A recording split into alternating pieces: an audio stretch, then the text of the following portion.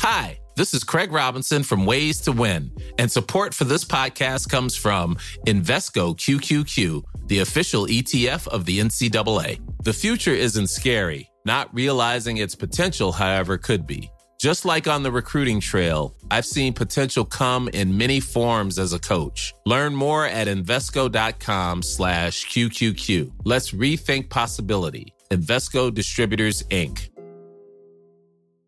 This Mother's Day, celebrate the extraordinary women in your life with a heartfelt gift from Blue Nile. Whether it's for your mom, a mother figure, or yourself as a mom, find that perfect piece to express your love and appreciation. Explore Blue Nile's exquisite pearls and mesmerizing gemstones that she's sure to love. Enjoy fast shipping options like guaranteed free shipping and returns. Make this Mother's Day unforgettable with a piece from Blue Nile. Right now, get up to 50% off at BlueNile.com. That's BlueNile.com.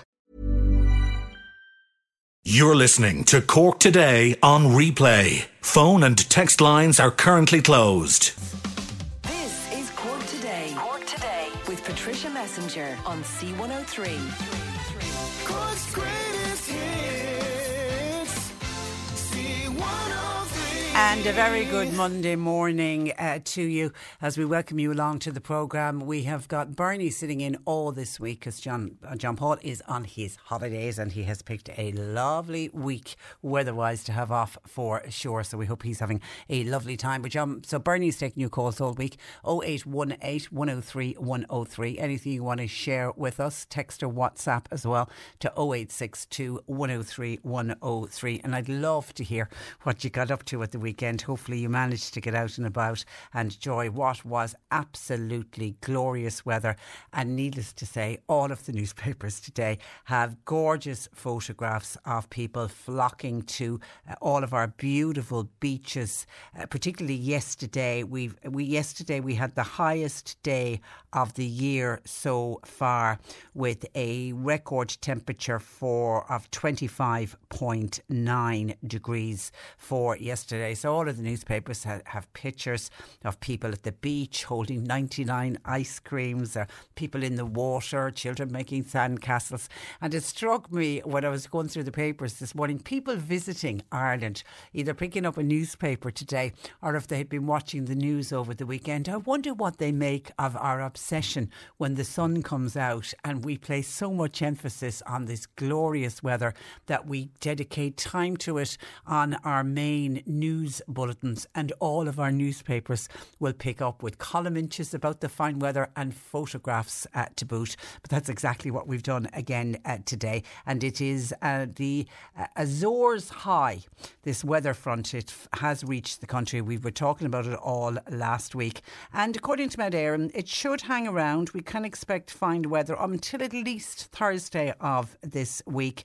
Now the temperatures, don't think they're going to be quite as high yesterday as we go into the week. They're saying between 22, 23 degrees, but it was Shannon, by the way, who registered the hottest place in Ireland yesterday with a record-breaking temperature for Shannon Airport of 25.9. And when you look at and think of Shannon Airport yesterday, 25.9, and you look around the world to make comparisons in July, Los Angeles had a high of 19 degrees and Mexico City had a high of 19 degrees.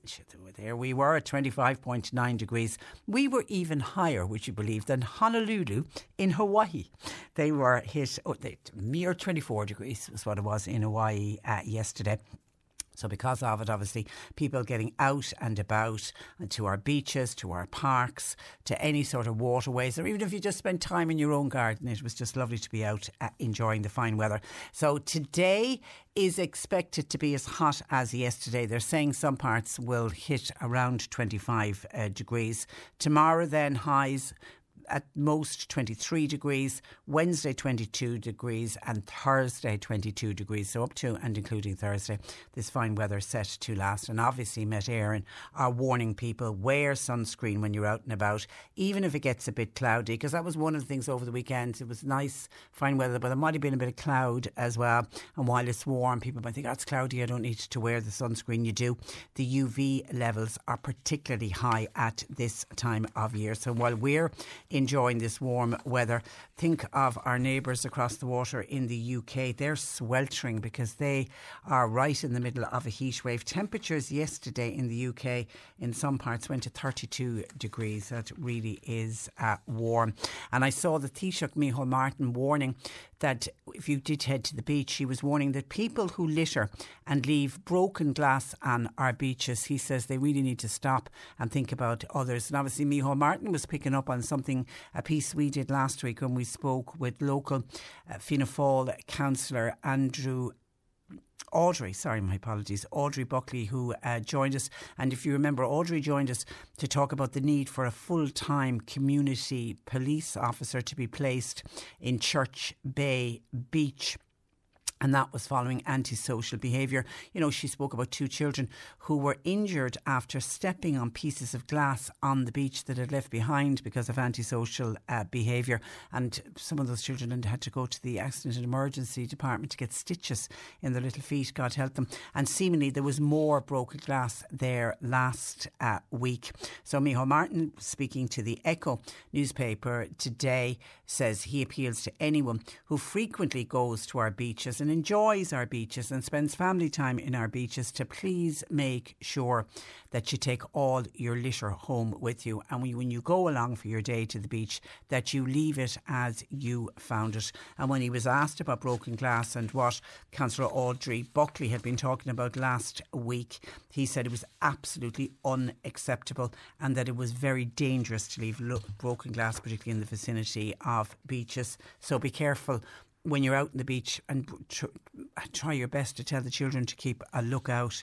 But it is shameful that it's bad enough that people leave litter behind them, but that anybody would deliberately smash glass and then leave it behind it. It's just, can't get my head around that at all.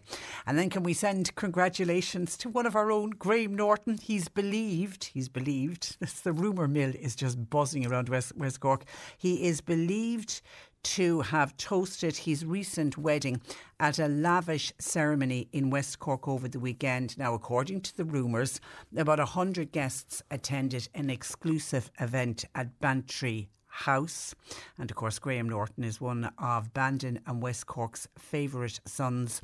And along with his partner, it is believed that they returned to Graham's holiday home in Ahakishta yesterday, where the party continued, and there was marquees down by the waterfront. And actually there's a picture in the Examiner today taken by Eddie O'Hare of people on the beach, and seemingly it is said to be guests who were enjoying the fine weather at Graham's holiday home in West Cork. Now, it seems Graham and his partner may have already legally married at an earlier stage, and then Saturday's event at Bantry House was believed to be in some kind of a blessing ceremony, with another celebration then in the marquee in his house yesterday on the Sheep's Head Peninsula. It's understood that the Scottish singing star Lulu was there. She played part of the celebrations, and the Panty Bliss was the DJ, and that Riverdance, members of Riverdance troupe, entertained those that were gathered as well. Now, as I say, the rumour machine had gone into overdrive in Bantry last week, and there was a host of celebrity names being mentioned as possible guests, but the event itself was carried out with low-key military precision, and there's absolutely no photographs of celebrities or any leaking of who was and wasn't there. And it seems the guests began arriving in Bantry House at around lunchtime on Saturday. And by the way, the venue was closed to the public. Now, I did hear there was helicopters seemingly whizzing in and out. How much of that is true, I don't know. But then, what a perfect weekend to have an event down in West Cork for Graham. I mean, it was a beautiful sunny day on Saturday, and then it was a glorious sunny day yesterday.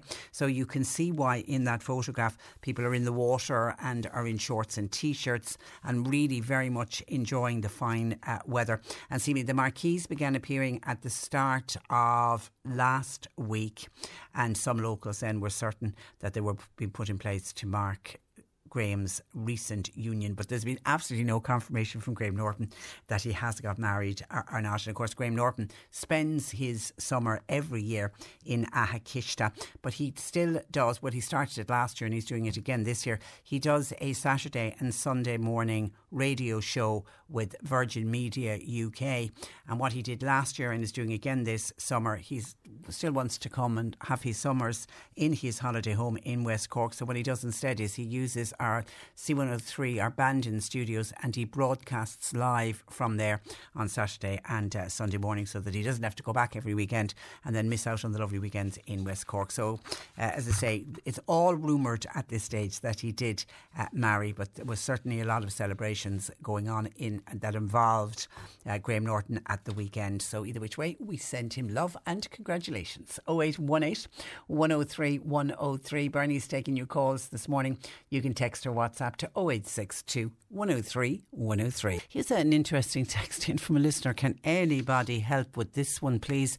Patricia, please. Hoping some of your listeners might be able to offer words of advice. I'm living in my home a number of years now, but recently some nearby forestry has been cut down, and this summer we're absolutely plagued with very noisy and aggressive crows. Obviously their rookery was disturbed when the forestry was cut, and now they've moved closer to us. They wake me and the children early in the morning. They're constantly cawing in a very aggressive manner. They have the children's new trampoline absolutely destroyed in bird poo. I mean, it is covered. It's so bad they can't jump on it without it first being cleaned every single time they want to use their trampoline in the garden. The crows will perch on the trampoline and swing set, the nearby trees and the telephone poles. They are non-stop, and it has now just become so irritating. I have an autistic child who's been driven mad by the noise of the birds, and it's now taking, my child has to wear ear defenders constantly at home, whereas before that my child only had to use them when they were going outside. Please help, we are exhausted. Wow, that sounds absolutely shocking. Does anybody please have a suggestion of what our listener can do? And I think you're probably right, the way she said they've never had this problem before because they've been living in this house for a number of years. It's only when the recent forestry was cut down, and obviously that's where the crows, I'm assuming, were nesting, and now they've moved closer to where this listener is living. But that kind of ongoing noise would drive you scatty, but particularly for a child with autism and how noise can really affect children on the spectrum. So anyone maybe in the farming community maybe might have a solution. How do you stop and how do you sort of move them on to go somewhere else? But it does sound like it's the fact that they're awake very early in the morning, and then the constant mess obviously that they are making, but it's the noise level. Whatever about cleaning the trampoline, I'd say that our listener would even get over having to clean that every day, but it's the constant noise and that cawing sound that crows make. It's a horrible, it's not a bird song for sure, and I know All of God's Screeches got a place in the choir and that, but it's a very, very horrible sound.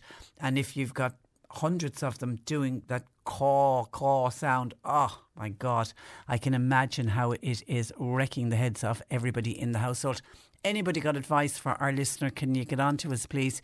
You can either give Bernie a call at 0818 103 103, or you can text or WhatsApp to 0862 103 103. And I don't know if anybody else has this problem or not, but John is in Buttevant, and he donated money through his bank card to the Ukrainian appeal at the start, back in March, when everything was, the invasion started and everyone was being as generous as possible to try to help the Red Cross with their appeal for Ukraine. But he says the problem he now has is he has been bombarded with texts and emails from the Red Cross since, looking for further donations. He feels that it's a bit like emotional blackmail. He said at the end of the day he's a pensioner and that he can only give so much. And that can be a problem when you donate. I know, for example, after the vaccines, remember when we all got our vaccines in the early days of the pandemic, and there was an appeal put out by, I think it was UNICEF, that if you got a vaccine, to donate a vaccine to children and people in other countries who couldn't afford a vaccine. And I remember as a family, that's what we did. And I hadn't donated to UNICEF before, and I constantly now. But it seems to be through the post. I get these probably about maybe once a month. I get these things to the post talking about, different issues that are going on around the world. Does it feel a little bit like emotional blackmail? Yeah, if you're reading some of it, some of the stories are absolutely heartbreaking. But I didn't realise the Red Cross were doing it and linking it to the Ukraine appeal. I wonder, John, if you contact the Red Cross. You see, you're obviously on some kind of a mailing list. It's not somebody deliberately targeting you. You're gone on some kind of a mailing list, and then they're computer generated and the computer sends them out. I'm wondering, could you have your name taken off it? Because I know with a local hospital charity, I'll say no more than that, somebody had donated and a similar thing was happening. Was actually to her elderly mother. Her elderly mother had donated, and then she discovered that her elderly mother was constantly getting appeals for more money from this particular hospital group. And my friend herself had to contact the hospital to say, please, you've got to stop doing this. My mother is an elderly person, doesn't have a lot of money, and every time she was being contacted, she was sending on more money that she couldn't afford. And she got her name and number and contact details and address removed. So I'm wondering if you could do that with the Red Cross. Would that work? But also, let's give it out there to see, has that happened to many other people who have had made a donation to the Red Cross at the start of the Ukrainian appeal? And are you now, like John, he feels bombarded with texts and emails? 0818 103 103. And someone has been on to us to say, hi Patricia, it was Graham Norton's 60th birthday party. Yeah, he was 60 this year. That was on in West Cork over the weekend. And this listener knows of somebody who attended. So, did all the media get it wrong when they thought it was some kind of a wedding? So instead, it was a great big hoolie to celebrate Graham's 60th birthday. If so, happy birthday, Graham. Cork Today on C103. Call Patricia with your comment. 0818 103 103. With our ongoing current housing crisis, many people from rural areas get very, very frustrated when they are turned down for planning permission, often in an area where perhaps they or their family have lived all of their lives. Clare-based planning consultant Andrew Hersey says empty holiday homes are impacting on local people's chances of getting planning permission. And Andrew joins me to explain more. Good morning to you, Andrew. Hi, Patricia. How are you? I'm very well, and you're welcome to the programme. Now, parts of Cork County would be very similar to parts of County Clare. Can you explain why you believe holiday homes are impacting on planning? Well, I suppose you have a situation in parts of Clare where there's a lot of holiday homes up along the coast, both in the settlements and in the open countryside. And I suppose if a local person has applied for a house in these areas, and I suppose there's too many houses in the area already, I suppose they may not get permission for a house there. Purely the basis that, I suppose, there's already abundant houses in the area already. RBF, a lot of these are holiday homes, and I know this because I drive up these coast roads during the winter, and the lights are off in all these houses, that they are empty, which is, I suppose, is unsustainable from a development. And you can understand Standard Authority's view then, that a place is already overdeveloped, but if they allow more houses there, it's going to set precedent for more and more houses, and eventually they'll have houses in every half acre of the countryside. And where do you stop, really, is the issue. And do people spend a lot of money on the planning process? It really depends on the person working for them. But you could spend upwards of 5,000-6,000 euros in the application. It could be more expensive with other people, which is a significant amount of money. And I suppose to a certain extent, local authorities should be a bit more proactive in giving pre-planning advice before an applicant even applies for one off house. And at that stage, warn applicants if there are problems in terms of getting permission. And is there any pre-planning advice given? Any which, sorry? Is there any pre-planning advice given from the planners? Again, it depends on the county. Some counties are very, very good at giving advice at pre-planning stage. Other counties, you could be waiting months and months and months for any sort of response. But I think myself personally, if it's given at an early stage and if resources are put into the planning department to give a pre-planning advice at early stage, it will stop the awful lot of applications coming in that would be refused otherwise. And I think they'd probably save time in the long term. And would you hear of people who get turned down and then they reapply and reapply in the hopes that they will get the planning eventually? Most definitely, and sometimes they reapply, they do get permission eventually. There are cases like that. And you do wonder, I mean, a lot of the time, sufficient information is not submitted to the local authority to get permission in the first place. And that's why it takes several goes to get permission, because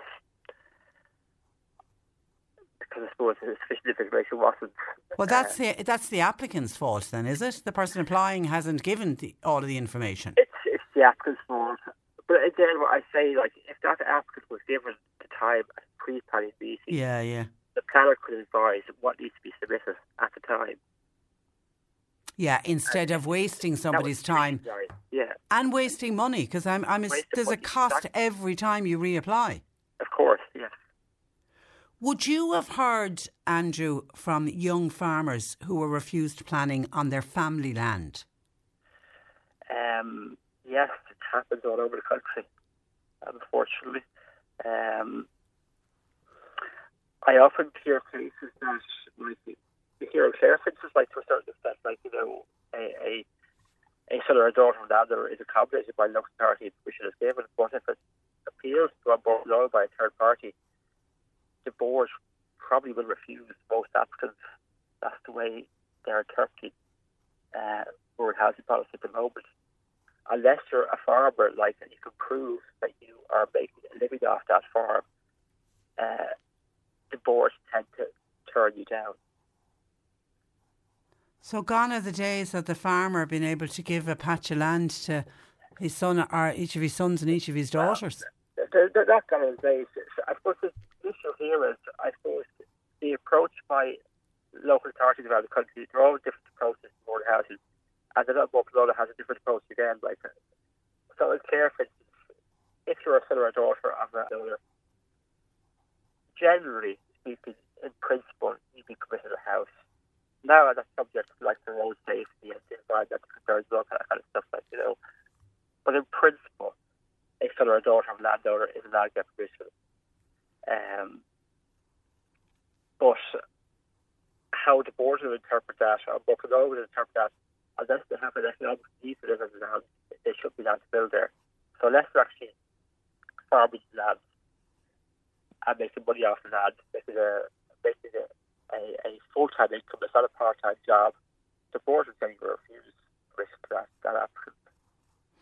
You just wonder, as I said in the introduction, with the housing crisis, you think anything and everything would be done to try to encourage people to build. It would, but I suppose there is the argument that, like, you know, that one-off housing is unsustainable in general. It's a house on the countryside. You have to travel everywhere by car. There's no bus services and stuff like that. So you can understand from a planning perspective that living in towns and villages and cities is a more sustainable option for people, whether they like it or not. Yeah. Well, I mean, the rural housing guidelines that are due, I know they've been delayed until October to give. Will they give greater clarity, do you think, on the future of one-off housing?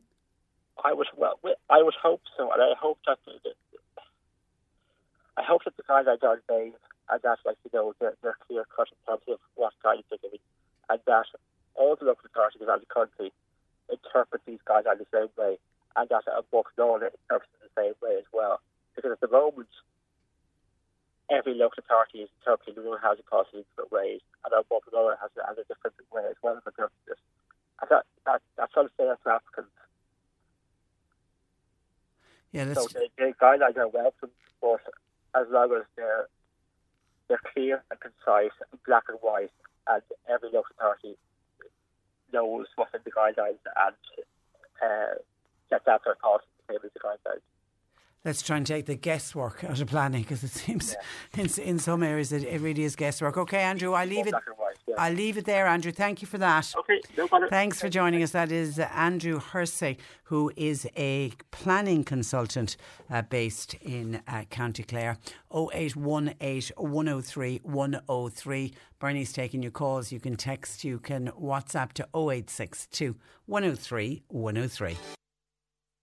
Cork Today on C103. Text or WhatsApp Patricia with your comment. 0862 103 103. As we heard yet again on the programme last Friday, many frontline workers have yet to receive their COVID pandemic bonus, and that's nearly 7 months after they were first announced. To discuss how staff at the private nursing homes are reacting to the delay in payment, I'm joined by Tig Daly, Chief Executive of Nursing Homes Ireland. Good morning to you, Tig. Good morning, Patricia. And absolutely great to talk to you as well. Now, how many are indeed, if any, staff at nursing homes, private nursing homes, have received their pandemic bonus? Unfortunately, none. Nobody has received anything as of yet. And as I said in your intro there, I mean, clearly this was announced in 19th of January at much fanfare, and obviously it's the right thing to do, and we fully acknowledge that government made the right decision here. But I suppose ultimately there's a level of frustration, as you can appreciate, among staff within the sector, given that they've had no communication, good, bad or indifferent, and clearly no payment as of yet. And those directly employed by the HSE, many of them have started to receive their payments, haven't they? Yeah, we believe so. I mean, the latest figures I've seen, I think something about 70-75% of those directly employed will have received their payment at this stage. So, look, that's welcome. It's positive. But I suppose the frustration on our side, really, Patricia, is that we've had very little communication despite our best efforts. And while we appreciate, there is a procedure around this, and it can be, challenging, I suppose, in terms of numbers, etc. But, my attitude at this stage is what we should do is agree a date and set the date and work towards that date. And people would at least have certainty when it's coming. If it is September, I mean, it's not going to be July now, clearly.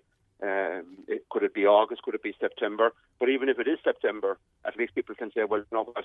That will help me now as I walk around trying to get my family back to school, or maybe plan a holiday or some sort of an event, because not knowing is one of the huge frustrations now across staff who have worked and continue to work very, very hard in the face of the ongoing threat of COVID. And at this stage, within your sector, does everybody know who is entitled to it and who is not? Well, again, that's a very, very good question. I mean, what we're expecting and what we've seen in terms of the circulars that have come from the Department of Health, it outlines those that are working in the sector and that are working, as it were, in frontline care. And clearly all of those working in nursing homes, whether it's in the kitchens, whether it's in cleaning, obviously if it's in direct care, like care assistants and nurses, we expect all of those to be included, and it should replicate what's happening in the public system. And what we know to date is that those, as I say, who were in frontline care will get paid. So we would expect all those who work in nursing homes, because even in the height of COVID, while you may have been, working as a chef, for example, everybody was on that front line, because the chef would have been out helping people with dinners and feeding and ongoing nutrition. So we expect all staff ultimately to be included in this. Well, God knows, when we think back to the early days of the pandemic, I mean, nobody really knew what was going on or how it was being transmitted. I mean, there was a lot of...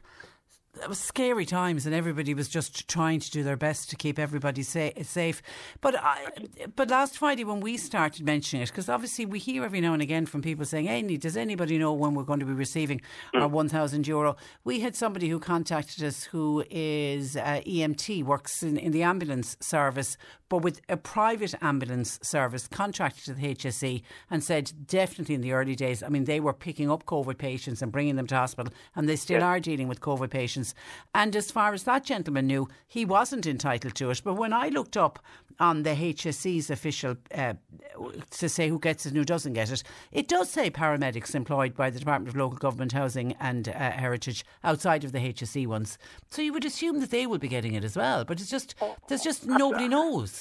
No, absolutely, and I think that's the frustration from your caller last week, and we get it every day at the moment, because I suppose people are concerned about, will they be included in the first case, and then, as I say, in terms of planning. So communication here is key, and as I said at the outset, it's a hugely welcome initiative.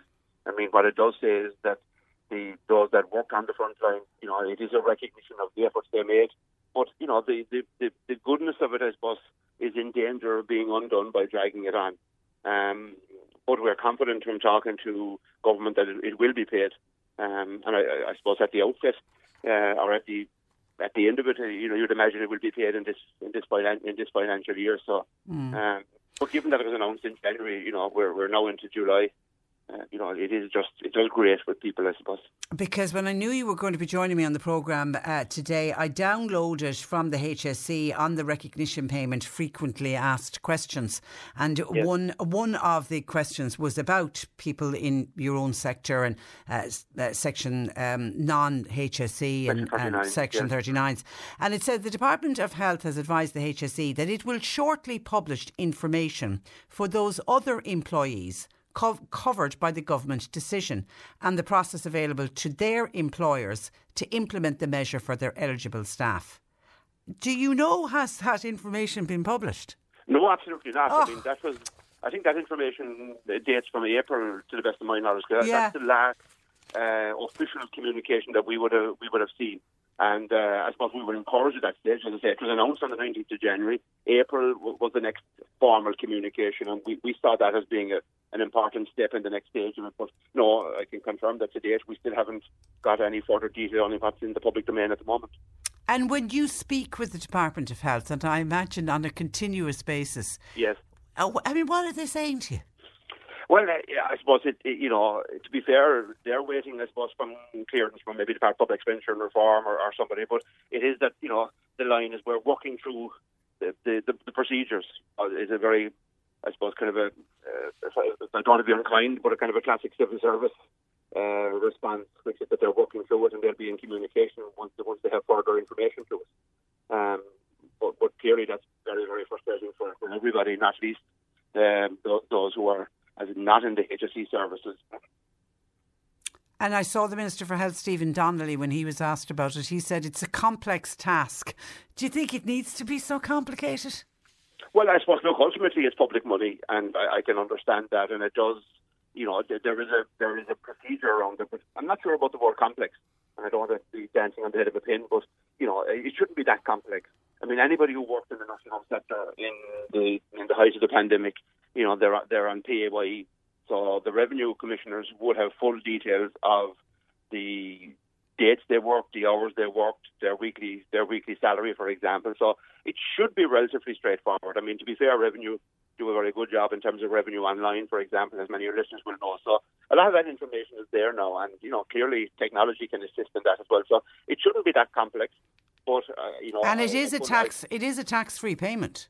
Well, it is a tax-free payment, absolutely, and that's why from an employer's point of view, it's not appropriate for the employer to pay it, because anything the employer will pay will be subject to PAYE. I mean, that's the law of the land ultimately. So that's why it's important from our perspective that we need to get chapter and verse from the Department of Health so that we are fully compliant, and that the employees themselves are fully compliant with revenue demands.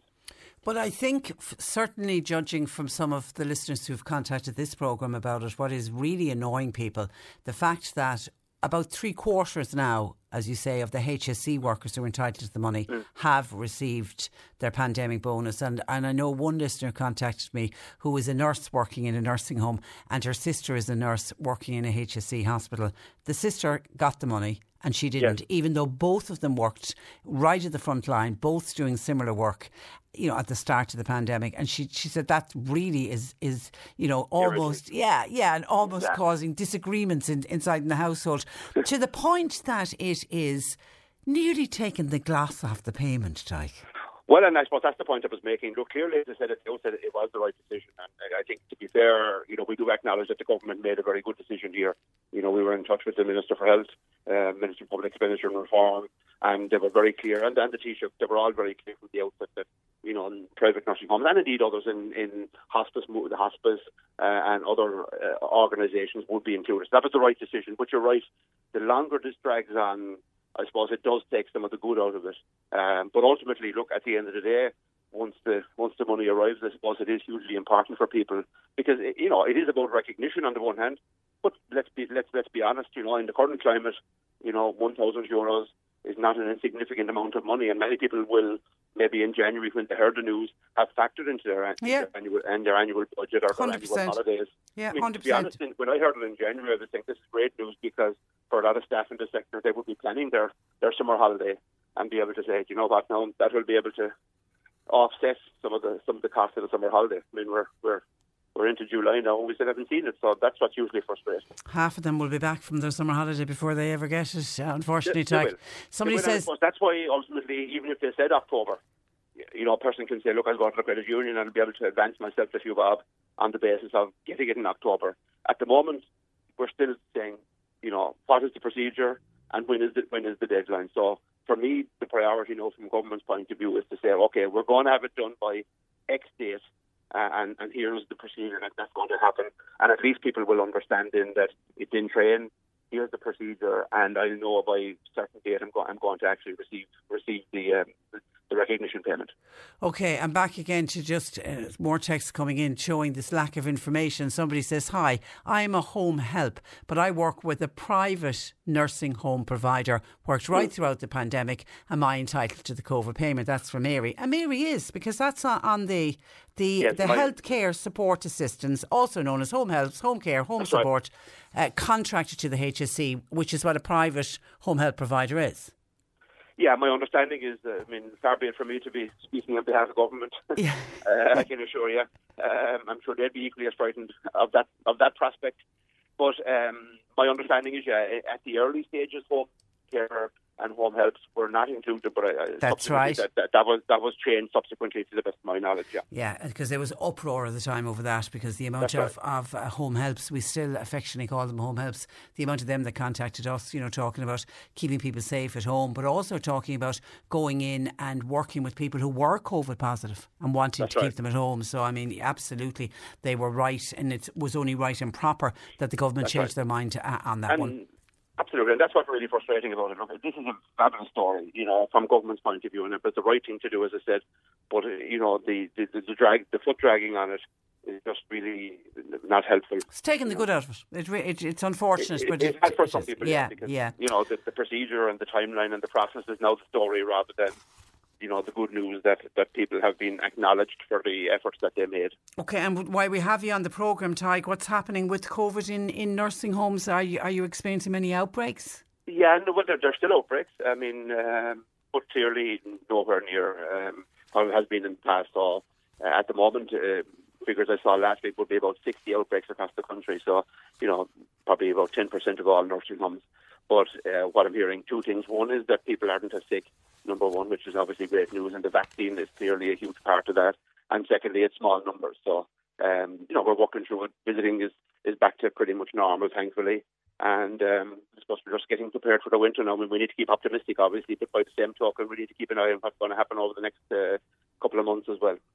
And it is looking like that this summer wave that they're talking about, it's looking like if it hasn't peaked, it should peak this week. And then we should get a bit of a reprieve. But COVID has not gone away, unfortunately. No, it has not, no. And I mean, we're talking to the HSE already about, you know, further boosters probably. I mean, clearly we'll be looking at, you know, the winter flu campaign in probably September, October. And there's a prospect now in terms of also a further booster of the COVID vaccine in tandem with that. So that's what I mean when we're looking at winter. I mean, clearly nursing homes have a huge role to play given the demands on our acute hospital. So it's important that we don't I suppose, drop the ball, as it were, and keep a sharp focus on COVID. And we all have a personal responsibility there. Some people still want to wear masks, and that is their prerogative. Yeah. And we would encourage anybody coming to a nursing home, not encourage, we would request anybody coming that, if they have any symptoms, not to come near a nursing home, obviously. But they should observe all of the good public health measures if they are coming. Yeah, and the flu, obviously we always look to Australia because they get their winter before us. I've relatives home at the moment from Australia, and they're talking about the flu this year is really, really bad. I mean, their GP was even on the phone to them, and these were young couples saying, get your flu jab this year. This is a really, really bad strain of flu. So it'll be important for people to get their flu jab as well. And for people with any symptoms like that, don't go near a nursing home to visit anybody. No, absolutely. OK, listen, stay safe, Tig. Always a pleasure to talk to you. Thank you for that. Thanks. Bye-bye. That is Tig Daly, Chief Executive of Nursing Homes Ireland. And unfortunately, I don't have a date or even a deadline in which people who are still waiting for their recognition payment, that's what the COVID bonus has been called, their recognition payment, except to say that the powers that be in the Department of Health are, along with the HSE, will shortly publish information for those other employees, not the ones directly working for the HSE, when and how they will receive their money. And I say, anytime we mention it, we get similar calls in like that. Do you think I'm entitled to it? And going down through, if you go online, there is a recognition payment, frequently asked questions. A lot of the questions deal with the HSE staff, but as we know, good news for them in that 3/4, but over 75,000, I think, up to the end of June, had already received their €1,000 pandemic payment. Now, that was at the end of June. There probably even more has been paid across last week, but it's the people in the private sector, the people working in the private nursing homes. That person who contacts us there, a home help, working with a private provider. Unfortunately, they haven't received theirs yet. And then somebody says, Patricia, what about the family carers? They had to work during the pandemic. Those carers had to work 24 hours a day, 7 days a week. Are they receiving any payment? Sadly, no. Some of your thoughts and comments. Somebody has just pointed out there's 167 days left to Santa Claus. Now that somebody saying, if you think things are bad now, wait for Christmas this year. And 167 days left to Santa Claus. There's somebody who is counting. And on Graham Norton and what the photographs that are in the Examiner today are people believing that Graham had a wedding on Saturday in Bantry, and then a follow-up bash in a marquee near his holiday home in Ahakishta on the Sheepshead Peninsula. And somebody pointed out that it was Graham's 60th birthday was going on at the weekend. There wasn't a wedding, and that was from somebody who knew somebody was attending. That person has sent on a picture to me which has photographs of the young girls. It looks like the young girls who were serving at the event, and it clearly states happy 60th on the back of the t-shirts. So I'm now thinking, I'm putting my thinking cap on and wondering, did he have a wedding ceremony on the Saturday in Bantry House, and then did he follow it up the following day by deciding to have a birthday bash, because all of his friends and families would have been around on the Saturday for the wedding, so why not have a birthday bash at the same time? And somebody else has told us that a certain well-known wedding planner was in attendance, and we've reached out to see if we can get any more information on what was going on. But it seems like it was certainly a great 2 days of celebrations for Graham Norton, and good luck to him on it.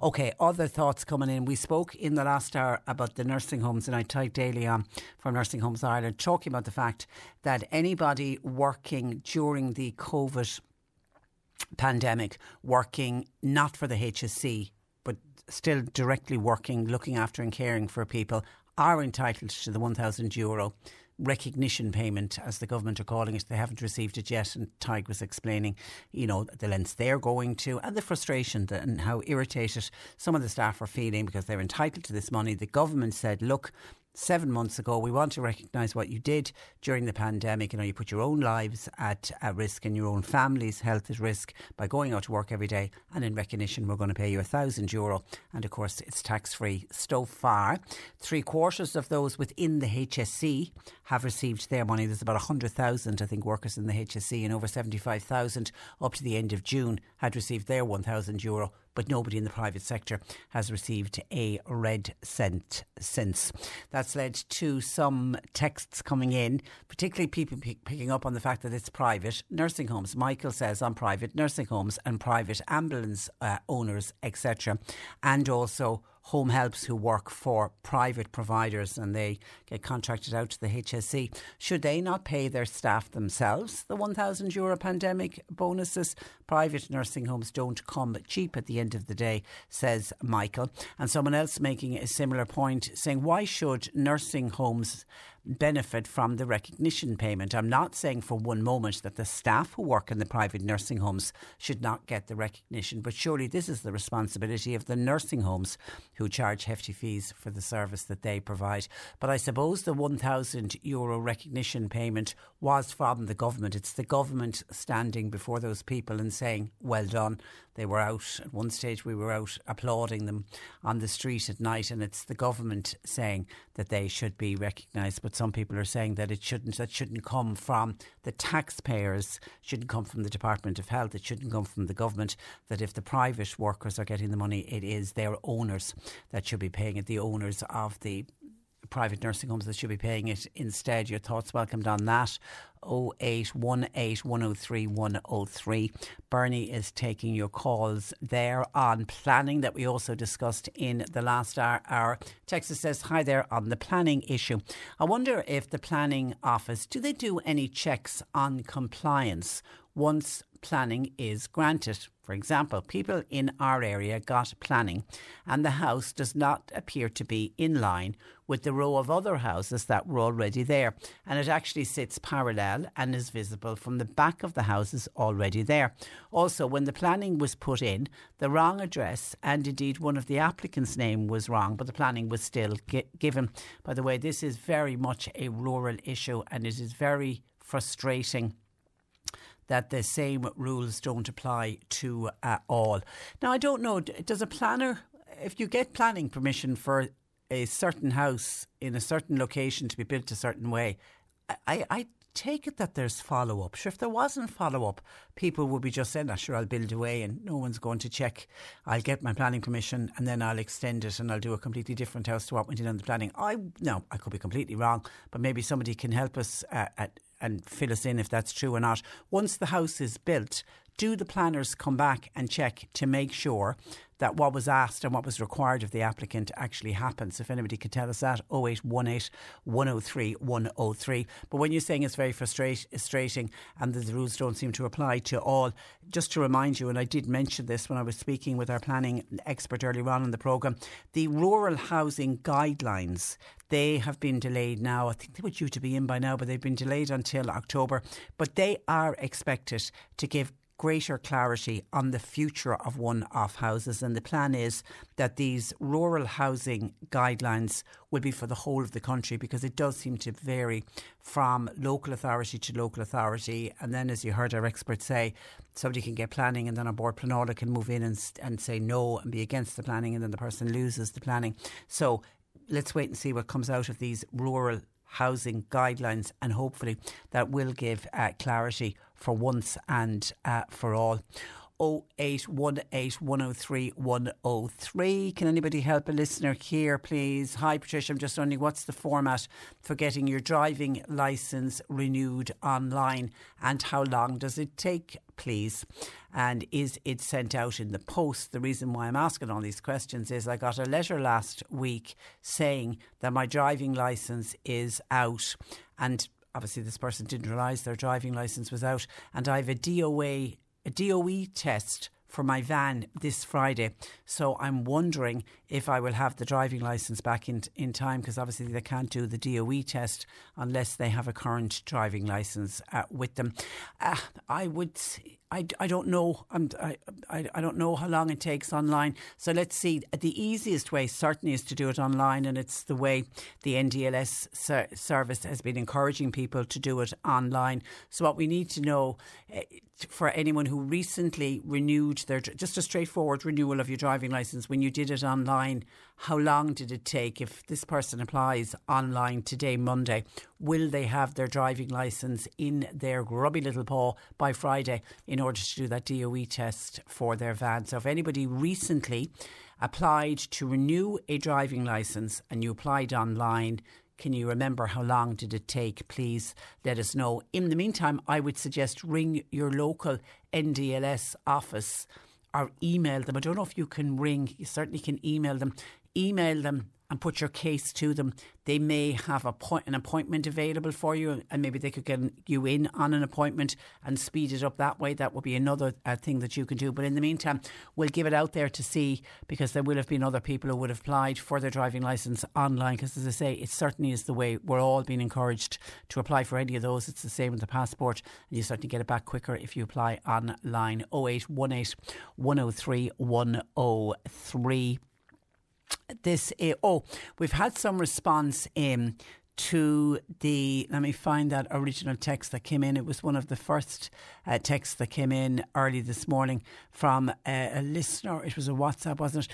Absolutely driven, demented, with crows that have really overtaken her back garden. The children's trampoline is absolutely destroyed because these crows are very aggressive. They're plagued with them.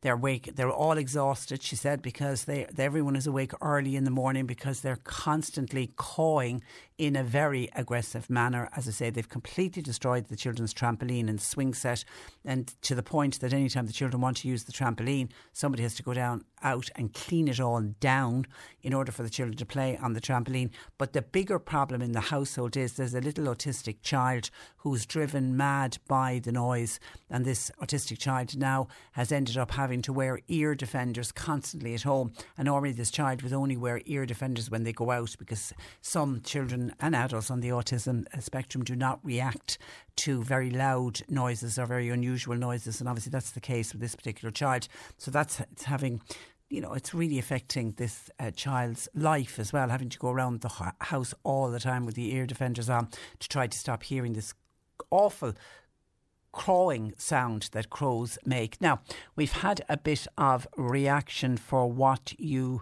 could actually do with some suggestions coming in. First of all, Dermot says this listener thought the reason that the crows have come into her garden and making all of this noise and invaded the area is because they live near a forestry.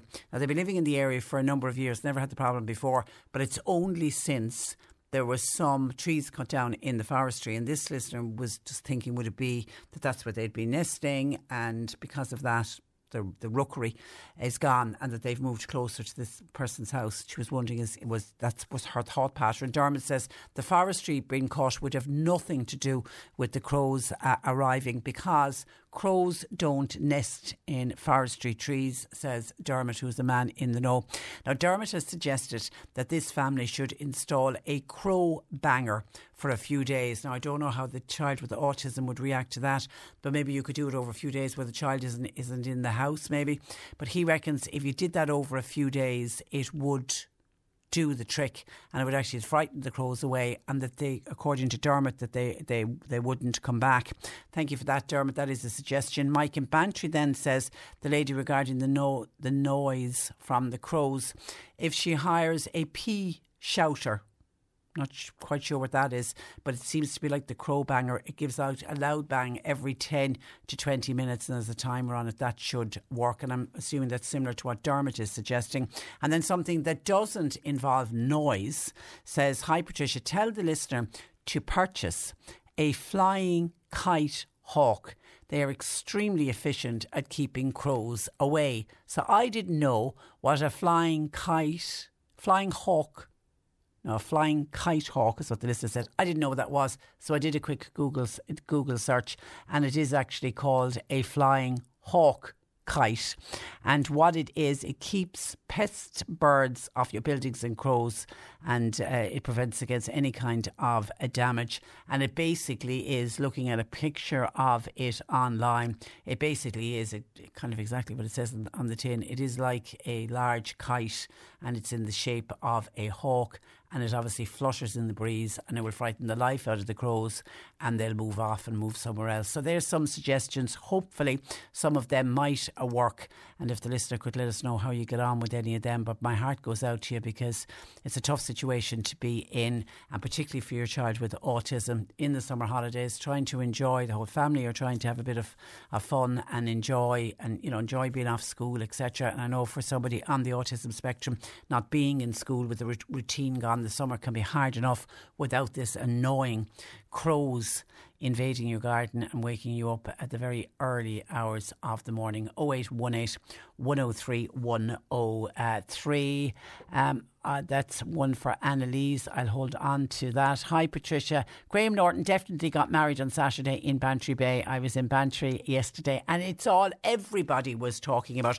Well, I think the story is that he may have got married earlier, and there was some kind of a blessing or something, a blessing ceremony took place on the Saturday in Bantry House, and now I'm starting to believe that the other celebration in the Marquee at Ahakista was for his 60th, because I say I have photographic evidence of waiters and waitresses going around with happy 60th. I just can't see what's underneath. That doesn't, maybe does that say Graham underneath the name underneath this a bit, but it definitely says happy 60th, so I think that's what it can be. So it was the talk of Bantry yesterday. Thank you for that. 0818 103 103. You can text or WhatsApp 0862 103 103. C103 Jobs. Lucy's Good Food in Mallow. They've got a vacancy for a full-time deli assistant. Experience and working knowledge of HACCP would be an advantage. No students, please, as this is a full-time position. Emails to ianlucy2000@gmail.com. Loader driver. Wanted for loading and uploading plant machinery. It's in Cork City and Cork County. 086 8323 006. Kelly Services are holding a recruitment fair next Saturday from 10 a.m. to 4 p.m. in the Castle Hotel in Macroom. Now, jobs vary from entry level to management, production operatives, life science, and there's also some engineering roles. And a general operative is wanted for a company based in North Cork, specialising in concrete polishing services. You must have a full driver's licence. You also need to have a safe pass. Email CVs, please, to martin.kremen@kutsu.ie. You'll find all the details and more job opportunities online now. Just go to c103.ie/jobs for more. This is C103. You're listening to Cork Today on replay. Phone and text lines are currently closed. Cork Today on C103. Call Patricia with your comment. 0818 103 103. Now, on the 1st of July, which was last Friday week, COVID era, free parking ended in 3 towns across Cork County: Mallow, Kinsale and Bandon. With the public being warned, pay for your parking or you could end up with a parking ticket. Well, it seems for some drivers in Mallow, trying to pay for their parking on that first day, July 1st, was a bit of a problem. And to tell us what happened, I'm joined by local Fine Gael County Councillor Tony O'Shea. Good morning to you, Tony. Good morning, Patricia. You're welcome to the programme. Now, from what I understand, the parking meters were still taped over on the morning of the 1st of July. Is that correct? And if so, what happened? Yes, that's correct, Patricia. Look, I suppose you outlined it there at the start. Look, our parking has been free for the last 2 years in Mallow, and businesses started to reopen from Christmas on. So, in fairness to Cork County Council and the elected reps, we kept parking free right up to the 1st of July last Friday. We had meetings after meetings discussing the pay parking. We wanted it simplified. We wanted people to access this and to make Mallow a more friendlier town to come into the shop, to park at ease. And this was to come in last Friday. We had our municipal meeting last Friday, Patricia, at 10:30, and at 9:30 I was getting phone calls saying that machines were still covered over, no signage had been updated, and they basically couldn't access the machines. We were implementing this from Friday at 10 o'clock. So it was disappointing. Out of all the meetings we had, Patricia, speaking about it and trying to get it right, it was just disappointing that it came to this. So what happened?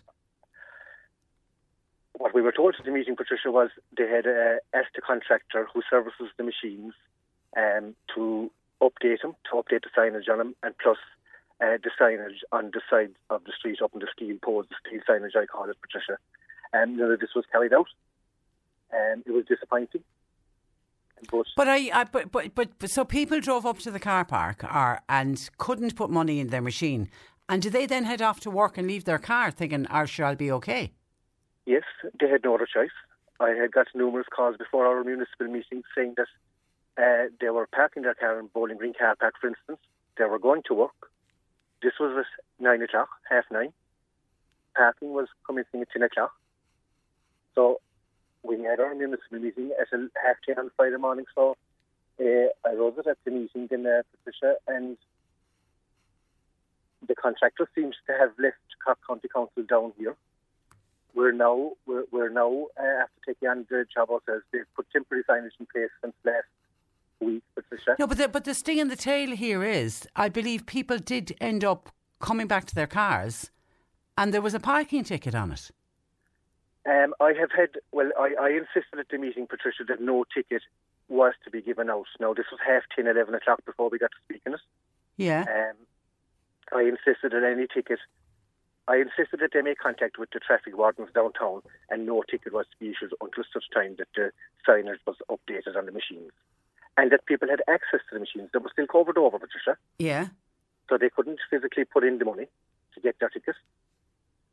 So they gave a commitment at that meeting. I spoke with the senior executive officer afternoon again on Friday, and he assured me no parking ticket had been given out on Friday morning. So I insisted that until such time that the machines and the signage had been updated, that no ticket should be issued. Now, there was tickets issued, but it wasn't for parking. It wasn't for parking? No, it wasn't for parking. What was it for? No tax, I'm told. Maybe tickets, people in loading bays and stuff like that. Ah, well, that's different. That's different. But nobody, you're saying absolutely nobody got a parking ticket that they shouldn't have got because it was not their fault. They couldn't physically put the money into the machine to get a parking ticket. You're saying no one got a ticket? Not that I'm aware of. No one has contacted me, and I've insisted at the meeting that if some constituent came back to me after getting a parking ticket between Friday morning and until such time that the sign was updated, I was bringing the ticket back to the Cork County Council to be squashed. OK, so if anybody listening on the 1st of July did get a parking ticket, was it only Bowling Green or was it all of the machines? No, I understand it was most of the machines around the town, the car parks and the main street. I actually drove into the main street myself and they were taped up still, Patricia. But as I say, look, I've been given a commitment that there is temporary signage in place now and the proper signage will be on the machine. And the steel signage up on the poles will actually be updated by the end. OK, so pay parking is back up and running and people are able to put their money into the into the machine. And is it exactly the same as it was 2 years ago before COVID, Tony, or has it changed? No, there's a slight change in that now. You have an hour free parking on the main street and all car parks now, Patricia. And some of the car parks, Bowling Green is all-day car park that's still for €3 a day. Okay. Along with the Muddy Hill car park on the right-hand side. The car park where the grotto is, if you know it. Yeah, I do. That's also an all-day car park. Now, look, we are looking at trying to find a site for an employee car park, if you know what I mean, because employees have to have a place to park and at an affordable rate. So we are speaking and talking about this at our municipal meetings nearly every month, trying to identify a good location, which hopefully is close enough to the town. But currently we have an hour free parking now in the car parks and the main street, which we think is quite good. Now you have time if you have a quick job or two to do in the main street of Mallow, you have that hour free parking.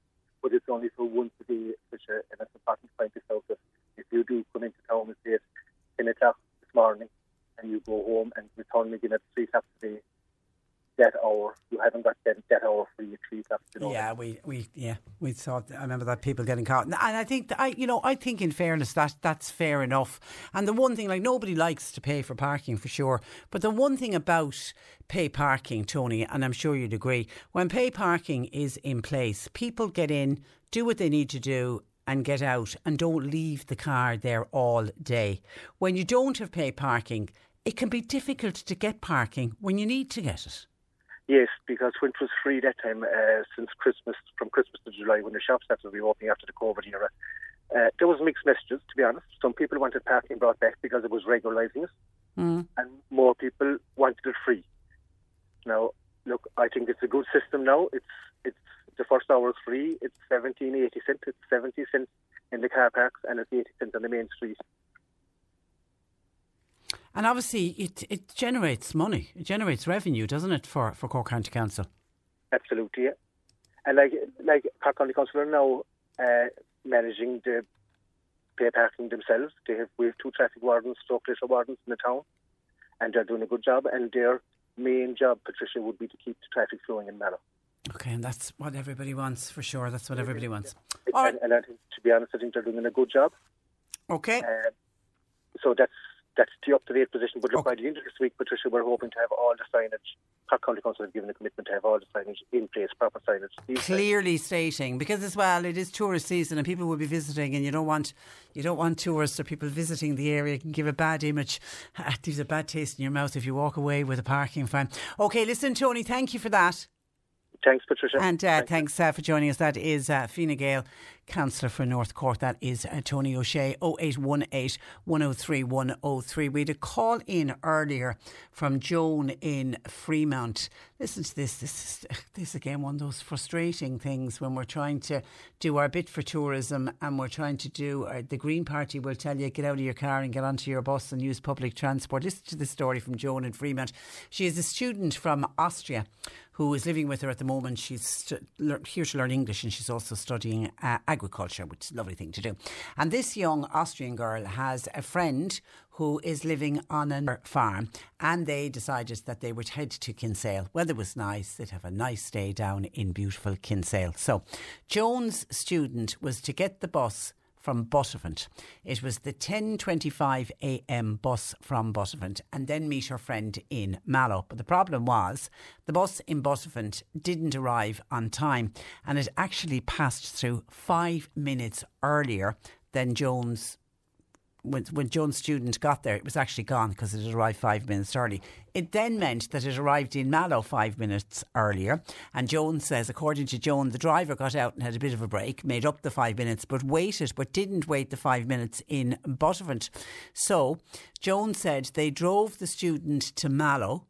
She then had to get on the train. So she ended up getting the 10:45 a.m. train and then met up with her friend in Cork. Happy days. They then went to get the bus to Kinsale. Guess what? That bus was full.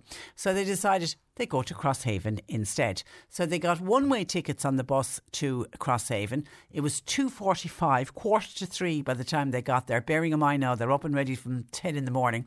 So 2:45, 2:45 in the afternoon. They only had a few hours then on the beach. Then they need to come home. They tried to return, but every single bus drove past them. They were all full. They ended up then finally getting the very last bus out of Crosshaven back to Cork City. But Joan says that the two students described it as being crowded in like sardines. When they eventually got back to the city, the student had to contact Joan. She'd no way then of getting back to Mallow and on to Buttevant. So Joan ended up having to drive from Buttevant into the city to collect the two of them. Joan's point is, why are there not extra buses put on, particularly when there's going to be a fine spell of weather? They know the days that the people are going to want to go to the beaches. She feels it gives a very, very bad impression of Ireland particularly to these two young foreign students. You can imagine them telling that story when they go home, or if they hear somebody else in Austria who's planning on visiting Ireland, you can imagine the story that they will be telling. And Joan, we all knew the fine weather. I mean, we were talking about it all last week. The Azores high was coming up, and we were all looking forward to the weather. We knew that people would be flocking to the beach. So yeah, it would make sense, wouldn't it? Make hay while the sun shines. The bus companies certainly would make extra money by putting on extra buses, and I'm assuming they have extra buses available. But you would think that they should have, if not extra buses, the frequency of the buses that they'd put them on. Maybe if they only run every hour, that they'd run them, or if they run, say, every 15 minutes, that they'd run every 10 minutes or whatever. Anyway, it's disappointing for the two girls as well who wanted to spend some time on one of our beautiful beaches. 0818 103 103. Bernie is taking your calls. And Pat said to the lady who has the problem with the crows and the family, they're awake early in the morning, and it's the little autistic child, is the one that break your heart, has to wear these noise defender headphones all the time, noise cancelling headphones all the time, going around the house. Normally this child only wears those noise cancelling headphones when they're out, because they don't like any kind of loud noises, but the crows are making so much noise, can't keep it out, the noise coming into the house, so they're going around with the little noise cancelling headphones on, but she can't be comfortable to be living with that all day long. And people were giving suggestions on how to get rid of the crows. Pat says, Patricia, tell that woman not to interfere with the crows. And I'm wondering, Pat, because you say no more than that, I'm wondering why you're saying tell that woman not to interfere with the crows. She can't keep living the way she's living, and the child with autism really finding it really upsetting to have these crows making that noise all, I don't know if they do it all day or certain times of the day, and they're all exhausted because they're awake early in the morning with the noise from them. So I don't know, get back to me and let me know on your text why you're saying don't interfere with them. Mike in West Cork, this is a bit extreme but it might work, says you need to get a dead crow. Now, where'd you get a dead crow? And put it high up on a stick in the garden. And if you hang a dead crow, it'll scare the other crows away. Oh. Listen, needs must. If you get really desperate, you probably would try something like that. Thank you for your suggestion to 0818 103 103. Cork Today on C103. Text or WhatsApp Patricia with your comment. 0862 103 103. The annual Make Your Mark on Cancer charity walk is back and will be held next Sunday, July 17th, with the challenge of walking from the Viaduct Inn to the Town Hall in Bandon. That's a total of a mere 22 kilometres. All proceeds going to the Mercy Cancer Care Centre. To preview this year's event, I'm joined by Pascal McCarthy, and Pascal is the CEO of the Mercy Hospital Foundation. Good morning to you, Pascal. Good morning, how are you? I'm very well, and you're very welcome to the programme. Now, due to the pandemic, the walk hasn't gone ahead, obviously, for the past 2 years, even though I think they did a virtual one, if I remember rightly, last year. So are you expecting an even bigger turnout this year? We would be hoping for it, and given the weather we're having at the minute, it would be fantastic. So if this weather keeps up, we expect the numbers to be out in great force. Now, just the history on this, it was originally set up in 2013, wasn't it? With, to remember, Bandon man Mark Prendergast, hence that Make Your Mark on Cancer. His name is actually in it. He sadly died in 2012 from cancer. A lot of money has been raised in Mark's memory since. Yeah, it's been a fantastic effort by his family and friends. And it's a lovely play on his name, Make Your Mark on Cancer. They've raised over 367,000 to date, which is incredible over the 10 years of it. This is, as you say, the 10th anniversary, but we did miss out a couple of years, 10th anniversary of his death. So it's a tremendous effort by them. They, unfortunately, are a family who, at the time, suffered the trauma of losing a loved one when the services that we will be providing in the Cancer Care Centre were not available to them, the psychology services. So they understand the benefit that this will bring to patients of Mercy, and that's fantastic. And it really shows the care they put into it, and their memory of their brother. Yeah, and I know over the years, Pascal, I've spoken with various members of Mark's family or his friends, you know, and they set out, I think, initially just to do something to remember him. I mean, they could never have realised that, like, 367,000. It's a massive sum of money to raise. Phenomenal, and it's classic of these kind of things where you have a dedicated team.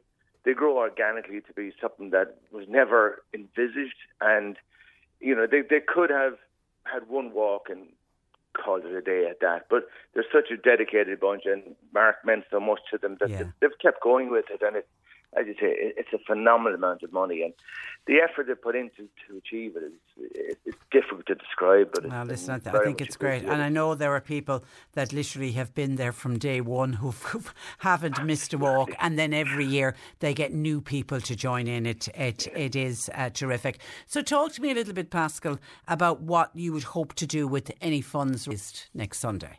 Well, the funds raised are primarily to go to our cancer appeal, and in this case they'll be used for the Mercy Cancer Care Centre, which is a building we're beginning to we're going to break ground on it in the next 4 to 5 weeks. It's Brilliant. Across the road from the Tyndall. It will house our as I call them, our anchor tenant of the psycho-oncology service, which is unique in Ireland. We're the only ones who will have a psychologist-led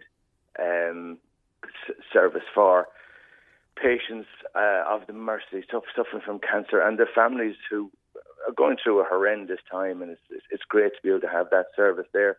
So we're converting the building. It's a fabulous Georgian building. It will have, when we're finished, have several group and individual counselling rooms, coffee station, waiting room, library, sensory garden, that kind of thing. So it'll be a fantastic building, a fantastic addition to the Mercy and to Cork. So when would you hope? I know you're saying you're talking about starting work on it in the next number of weeks. When would you hope to have it open and up and running, Pascal? We're told by the builders 12 to 13 months to get there. So at the minute we closed tenders a few weeks ago. We reviewed the tenders 2 weeks back. We're now in the process of interviewing the preferred candidates, main contractor, candidate rather.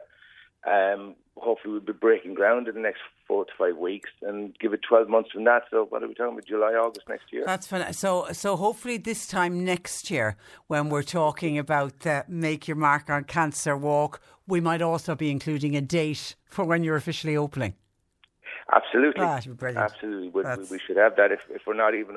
I doubt if we'll be open by then, but we'll be very close to it. Yeah, very close to it. We'll be really positive and everything will go according to plan. And I love the idea behind it and the fact that this almost holistic approach, and that it's not just... I mean, obviously the patient who's been diagnosed with the cancer, you know, for obvious reasons, so much focus and attention must go on them, but their families need the type of support you're talking about. Yeah, absolutely. And we've been, you know, as a nation, we've been great down the years at treating the medical side of cancer and developing new therapies for that and all that kind of stuff. But this is taking it now into the psychological side, which tended to, you know, we didn't have that service before, so it'd be fantastic to have that side as well and look after the patient and the family, because it is a very traumatic time, and it can be, you know, cancer patients who suffer depression tend to have 30-35% longer stays in hospital, longer, much greater medical bills, all that kind of stuff. And if we can alleviate some of that, it's a huge step forward. Well done. Well done. And during the pandemic, Pascal, I take it that the Mercy Hospital Foundation, along with all other charities, did you struggle with fundraising? Funnily enough, the people of Cork were absolutely tremendous during the COVID crisis. We raised more money than we ever raised, but for our COVID appeal, the business community of Cork, the private citizens of Cork really stepped up to the plate and helped. And I'm sure they did for the other charities as well with COVID appeals, because it was a frightening time for all of us. We didn't know what we were facing into. And it's just, you know, we were looking for PPE and all of that kind of stuff. It's language we know now, but we didn't know it 2 years ago. I remember in the early days, hospitals scrambling to get PPE gear. Yeah, and the people of Cork were fantastic. They really stepped up to the plate at the time. Brilliant to hear. Hopefully they'll do it again next week. Okay, they will. Okay, next Sunday. Somebody says, can you still enter next Sunday's walk, or are the entries closed? No, you can, of course. There's two options. You can go on to Make Your Mark's own website, or you can go on to the Mercy Hospital Foundation website, or you can register on the morning. Registration will open at 8 o'clock at the Viaduct, and the walk will start at 9. So there's plenty of time to get involved. It's €25 entry fee, or if you take a sponsorship card and commit to filling it, obviously. Yeah. You don't have to pay the €25. Okay. Yeah. And if anybody is out and about driving along the route, keep a lookout for the walkers. It's quite spectacular to see that many people walking from the Viaduct to Bandon. And normally a bit of kind of a hoolie afterwards, isn't there? A little bit of an event? Yeah, sore feet being put up to rest. a little bit of resuscitation always helps. Yeah, listen, it's great, and we want to wish everybody from all the Prendergast family and all of Mark's friends, because I know there's so many people get involved to make sure that this walk is a huge success, and they were so disappointed that they weren't able to have walks the last 2 years. So may the sun be shining down, but not too hot. You don't want we don't want 25 degrees at 9 o'clock in the morning for the walk, for sure. No. Will you do it yourself, Pascal? I will, of course. Yeah. Will you? Well done. Yeah. Well done. We wish you luck with your walk then. Thank you very much. Thanks a million for joining us. Good morning to you. Bye-bye. Pascal McCarthy there, who is the CEO of the Mercy Hospital Foundation, ahead of the Make Your Mark on Cancer next Sunday, the 17th of July. And the website's www.makeyourmark.ie. Or as Pascal said, the Mercy Hospital, theirs is www.mercyfundraising.ie. A little bit of advice in for the gentleman who's just discovered that their driving licence is out of date, and they need to bring the van to the DOE centre on Friday, and therefore they need to have a valid driving licence in order to get the DOE test done at the centre. Somebody says, tell that man with his van on Friday to get somebody else to drive the van for the test. It doesn't have to be the person who owns the van that brings the van to the centre, and that other person can produce their driving licence. Whoever brings the van to the DOE centre that has to have a valid driving licence. So that's just an extra piece of advice for that listener in case they don't get their driving licence in time, rather than miss out on the test at the DOE centre. 08, thank you for that. 0818 103 103. Bernie's taking your calls. You can text or WhatsApp to 0862 103 103. And a lovely handwritten letter in the post today. It's lovely to still receive handwritten letters with people giving their comments in that way as well. And this is listener, thank you for your nice words about the programme. It says, now Patricia, the reason for the letter. I think the day has come when Catholic priests should be allowed to get married. A good few years ago I did some Bible studies, and it was written in the Bible that one day they were all looking for St. Peter, and they were told he was gone visiting his mother-in-law. So why and when did all that change? I felt the reason that it changed was they were sparing the money. The scarcity of priests, Catholic priests today, something needs to be done. And maybe this is the solution to allow Catholic priests to marry. It could bring back the good old days of Jesus on this earth. And that signed a daily listener to the programme, who then also very kindly enclosed €50 for a charity of my choice. And I will get that to a charity that is looking after so many people at the moment, because there's so much need at the moment with people in food poverty, and I still can't get my head around that people going to bed hungry because they can't afford enough food. And we know parents, having spoke with people like Bernardo's, having spoke with people like Society of St Vincent de Paul, parents will skip meals in order to make sure that their children don't go to bed hungry. So thank you for that very generous donation of €50. And just on donations, I think I'm sure it was on Friday, I got a donation of €100 for the Galley Head Swim.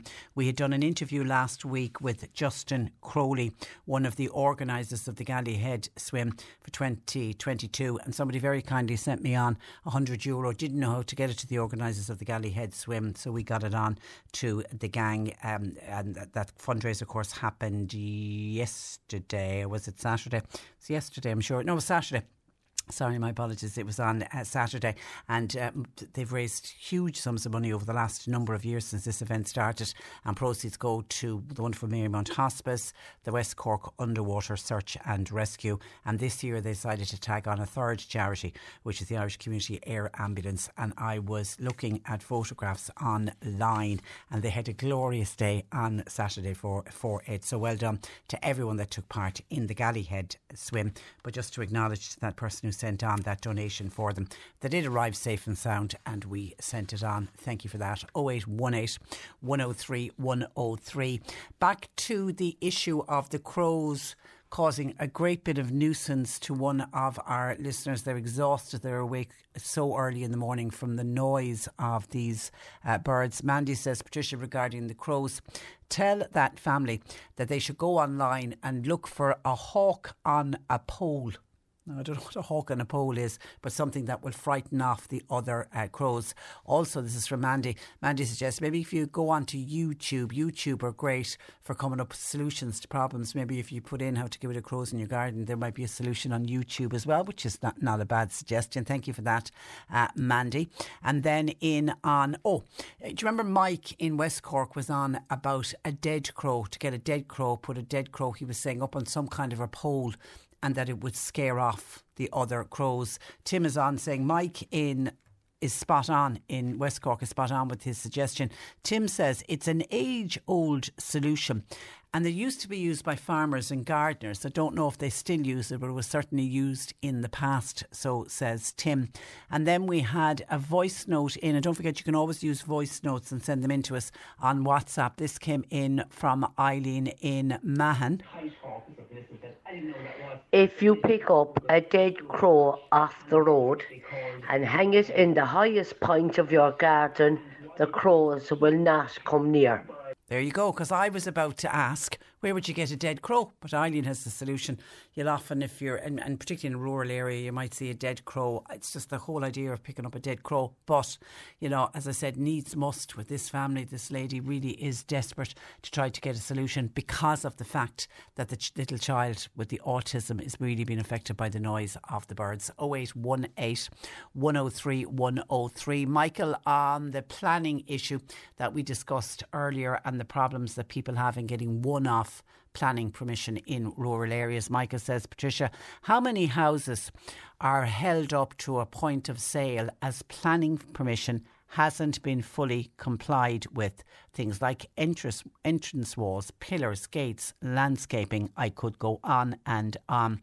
Planning is not complied with until all of the little things are done as per the drawing, and that's, I'm assuming, is in reaction to somebody said, do the planners ever come out and check that the person did exactly what they said they would do as per planning? Now, they may not, but as Michael has pointed out, then the problem is, it's all well and good if the planners don't know what's going on and people are living away, but the day that that house needs to get sold, if everything isn't done as per the planning permission, that's where problems arise. Thank you for that, Michael. WhatsApping 0862 103 103. Hi Patricia, you were talking about free parking in Mallow earlier. I was, and it's back in Mallow, Kinsale and in Bandon since the 1st of July. During the COVID era for the 2 years, the council had waived pay parking, but it's back now. And just to warn people, you could end up getting a parking ticket. But as Councillor Tony O'Shea was pointing out to us, there's free on the streets. It's free 1 hour parking, and then you pay for your parking after that. And Tony was making the point, it allows people to drive to Mallow, get into their business and be back in the car and gone within the hour. But then Mary says, with regard to that free parking for the 1 hour, how can you prove what time you arrived in the car park or on the street? I have never availed of the free parking because, says Mary, I'm always fearful that I might not be able to prove when I actually arrived at 11 and I'm back at 10 to 12 and there's a parking ticket on it, and is it my word against the traffic warden? I don't know if that has come up, Mary, if people have been having a dispute or an argument. I think what happens is the parking wardens are going around and they're logging the cars and the time that they see the car parked there, and then your hour starts from that. I don't know if I've heard of anyone. I have a tendency, if I think I'm going to be over the hour, you know, the way you've great plans, I'll get in and get out really quick. But if I think, oh, what if I got delayed there, or if there was a queue somewhere, I have a tendency then. But if I'm literally parking on the street and I know I'm going into one shop and one shop only to pick up something or to purchase something, and I know for sure I'm going to be back within the hour, I certainly avail of the 1 hour free parking then. So if you're going to be doing something quickly, I would be saying no, don't be putting your money in. Hang on to your hard-earned cash yourself. 0818 103 103. Staying on driving, Mary says, Patricia, I was going from Mallow to Charleville on Saturday. I have to say the speed of the cars on the road was actually frightening, particularly on that stretch of road between Mallow and Charleville, coming up to the bends. I'm assuming this is going into Busfront. Is it the Ballybeg bends? She said, Mary says, the speed that people were overtaking on those bends, would you please put a shout out and ask drivers, would they please slow down the speed on our roads, really. And I know, thank you for that, Mary. Of course, Saturday was a beautiful day. Whatever it is, and the Gardaí will back me up on this, whatever it is, when we get fine weather, and you'll notice this yourself, keep a look out the window when you're driving along. Now, I wasn't driving at the weekend, I hope he was the designated driver, so I was able to enjoy the scenery. And I did notice as we were driving, there does seem to be excessive speed. Now, I was on the motorways because we've got the Australians home on holidays, so we went to Clonmel to visit over the weekend. So I was on the motorway travelling from Mallow up to Clonmel, and there does seem to be excessive speed. It's just when a car overtakes you and you're already on the motorway and you know you're doing, and I know on a motorway you can do 120 kilometres and you're doing the 120 or close to 120, and a car shoots by you, you're thinking they've got to be doing way more than 120. If I'm driving at 120, what speed is that lunatic doing? And it seems to tie in with good weather. I don't know why, but that stretch of road that Mary's talking about is a dangerous stretch of road. There's really bad bends there, and God knows people have been killed on that road in the past. It really is very stupid. So if everyone could just please slow down a little bit, that is our message to everyone this morning.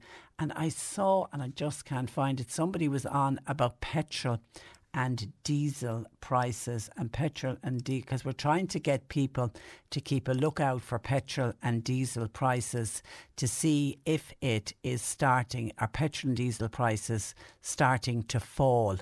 And what we're looking for, petrol and diesel prices that go under the €2 mark. They've kind of been at the €2 mark now for quite some time. And somebody was on, and I just can't, I have so many texts coming in this morning. Somebody was on to say that they saw, it was definitely in Rathcormac, they saw petrol or diesel on sale for 199.9, so just under the €2 mark. And they this morning had just been in, there it is, they were just this morning I was in Middleton and I saw diesel on sale for €2.17.9, and yet last night in Rathcormac it was 199.9, says Jay. So it is worth keeping an eye on when you're passing a petrol station. By law, they all have to have big signs up saying how much the petrol and the diesel is, and we do know that the price changes and can change a couple of times in the week, and that is to do with the day that the garage owner gets a delivery in, and they obviously set their prices based on how much they buy in the petrol and the diesel. So there is a difference, but that certainly is the first to go under the €2 mark. Have many other people spotted petrol or diesel under the €2 mark? We need to go under the €2 mark and continue to fall, because we know on the world market the barrel of oil has certainly come down in price. 0818 103 103, with a reminder to you that we are looking for your questions for Annalise Dressel, our nutritional therapist, you can text or WhatsApp to 0862 103 103. The C103 Cork Diary. With Cork County Council, where communities and businesses all across the county can get the support they need at corkcoco.ie. Now, the newly reopened Hannah's Bar, that was previously Griffin's in Scanakilla, it's on the Mallow to Kildallery Road. They are inviting senior citizens to join them every Monday afternoon between 2 and 5. They're having a little talent competition every single Monday afternoon with a winning prize of €100 for a local charity of your choice. And they're saying to senior citizens, come along, great fun is guaranteed. Now, if you have a talent, bring it along, but I'm sure if you haven't and you just want to go and enjoy everybody else performing, you feel free to do that, and it is free of charge. Well done. That's Hannah's Bar, previously Griffin's in Scanakilla, Monday afternoons 2 to 5. Shanballymore Bingo is on every Tuesday night. It's on tomorrow night at 8. They've got a jackpot this week of €2,300. All are welcome. The Avondhu Blackwater Partnership will hold an information session entitled Everything You Want to Know about LGBTQI+, but we're afraid to ask.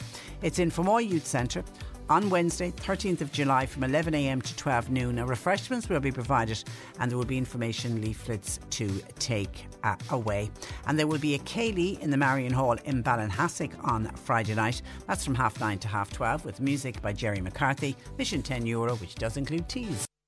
Cork Today on C103. Call Patricia with your comment. 0818 103 103. Keep your questions coming in for Annalise Dressel. She'll join us in a couple of minutes, but just let me wrap up on some of your commentary coming in this morning on the price of petrol and diesel. Hi Patricia, I was up the west at the weekend. Petrol and diesel at one station was at €2.02. It certainly was the best that we could see for petrol and for diesel, so just hovering at the €2 mark. Yeah, thank you for that.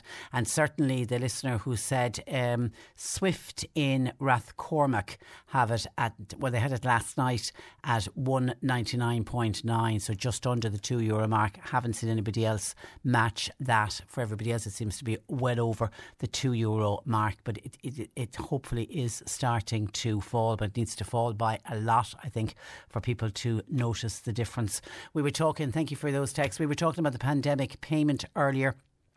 Listener says, hi Patricia, I think the government should be paying the €1,000 pandemic payment, known as a recognition payment, to private nursing homes, to the staff. In fairness, look at all of the deaths that occurred in nursing homes. So the staff that worked there definitely worked very closely with COVID positive patients. Look at all the money that they've given to the school allowance this week. They should be paying the staff who worked in our hospitals and in our nursing homes. And just staying on the back to school clothing and footwear allowance, somebody else was on about that, saying, I've just seen the mad back to school increase that families are to get. My tax is paying for that.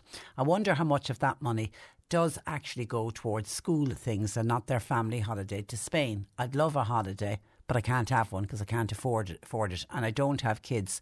Why should I be paying for somebody else? Okay, a couple of issues there. Firstly, why you should be paying, why everybody contributes to schemes like that, even families that don't have children, is because one day, please God, you will reach happy retirement age, and then you will be retiring and you will be on a state pension, either contributory or non-contributory. And those children whose families are receiving the back to school clothing and footwear allowance, please God, will have got their education and they will have gone out to work, and it's their taxes will pay for your old age pension. That's just the way it works. That's the way the cycle of our society works. But just on the back to school clothing and footwear allowance, it's this week it's getting paid out, but the one, just to warn people, the €100 extra that got announced last week, that won't get paid into people's bank accounts until next Monday.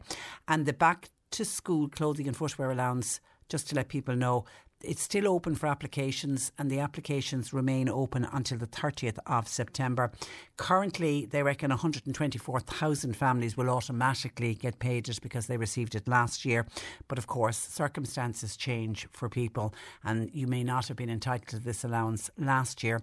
but you may be entitled to it this year, so you can still claim for that allowance up to the 30th of September. And what that listener is giving out about the extra money that's been paid out, that got announced last week by Heather Humphreys, the Minister with responsibility for social protection, and she increased it. Now it is for 1 year only for this year, for 2022. It's an extra €100 per child. For example, 4 to 11 year olds, normally in the back to school clothing and footwear allowance, they get €160. They get €260 for this year. And for the older children, which is 12 and over, those going to secondary school, they normally get €285 this year per child over the age of 12. They will get €385. But the payment is going to be made in 2 stages. For those who receive their allowance today, the original award amount will be paid this week, and the additional €100 payment for qualifying children will be paid next year. Because I know what's going to happen. People will go to their banks or their credit union or wherever they get their money paid into and see, I didn't get my €100, what's going on there? I'm assuming they just, because the announcement was made so close to the date that the payment was being made, they're going to have to do it over 2 payments. So it's next week the extra €100 will be paid out. And Ukrainian families who moved to Ireland who have children going to primary school, and we know many of the little Ukrainians are going to primary and secondary school, they are also will benefit from this scheme. But to any other family, if you think this year you may be entitled to the back to school clothing and footwear allowance, just to let you know, you can still apply up to and including the 30th of September.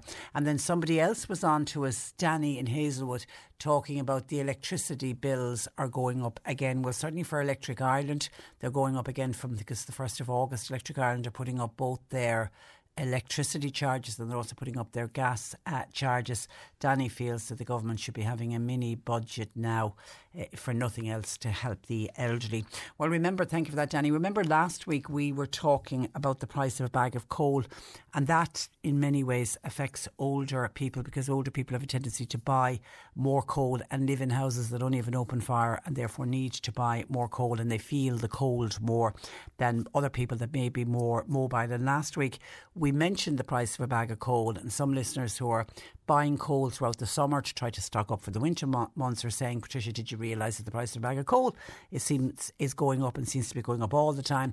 And some of the coal merchants are warning their customers that the price of a bag of fuel, the price of a bag of coal is going to go up. And then today I was reading a piece by Ralph Riegel. He's writing in the Irish Independent today, and he says that householders are facing a home heating crisis this winter, and it is going to be thousands of rural families, particularly those that depend on coal.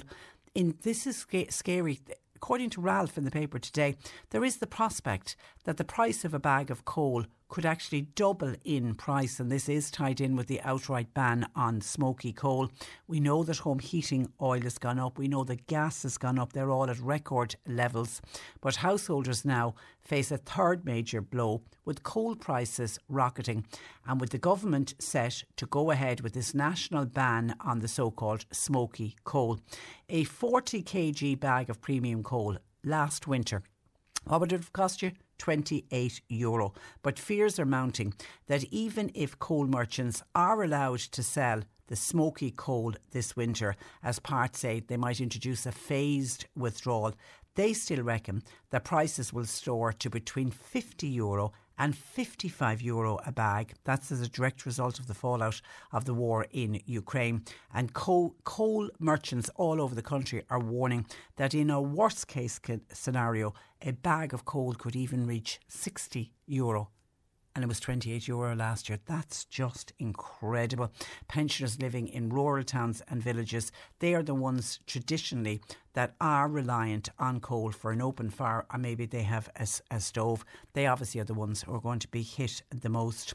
And I know Michael Fitzmaurice that we mentioned last week, he's a rural TD for Roscommon and Carlow. He was one of the first to come out and talk about, because he'd been speaking with coal merchants in his area, and he said the situation facing rural families who are dependent on coal and turf for heating, he says it's going to be a very serious one next winter.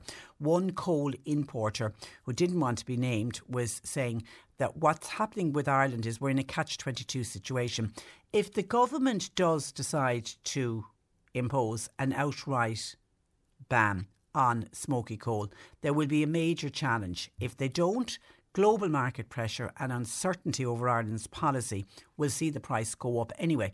And obviously then what it'll do, it'll ultimately achieve for the government what it wants to do, a ban on smoky coal. It'll come in through the back door.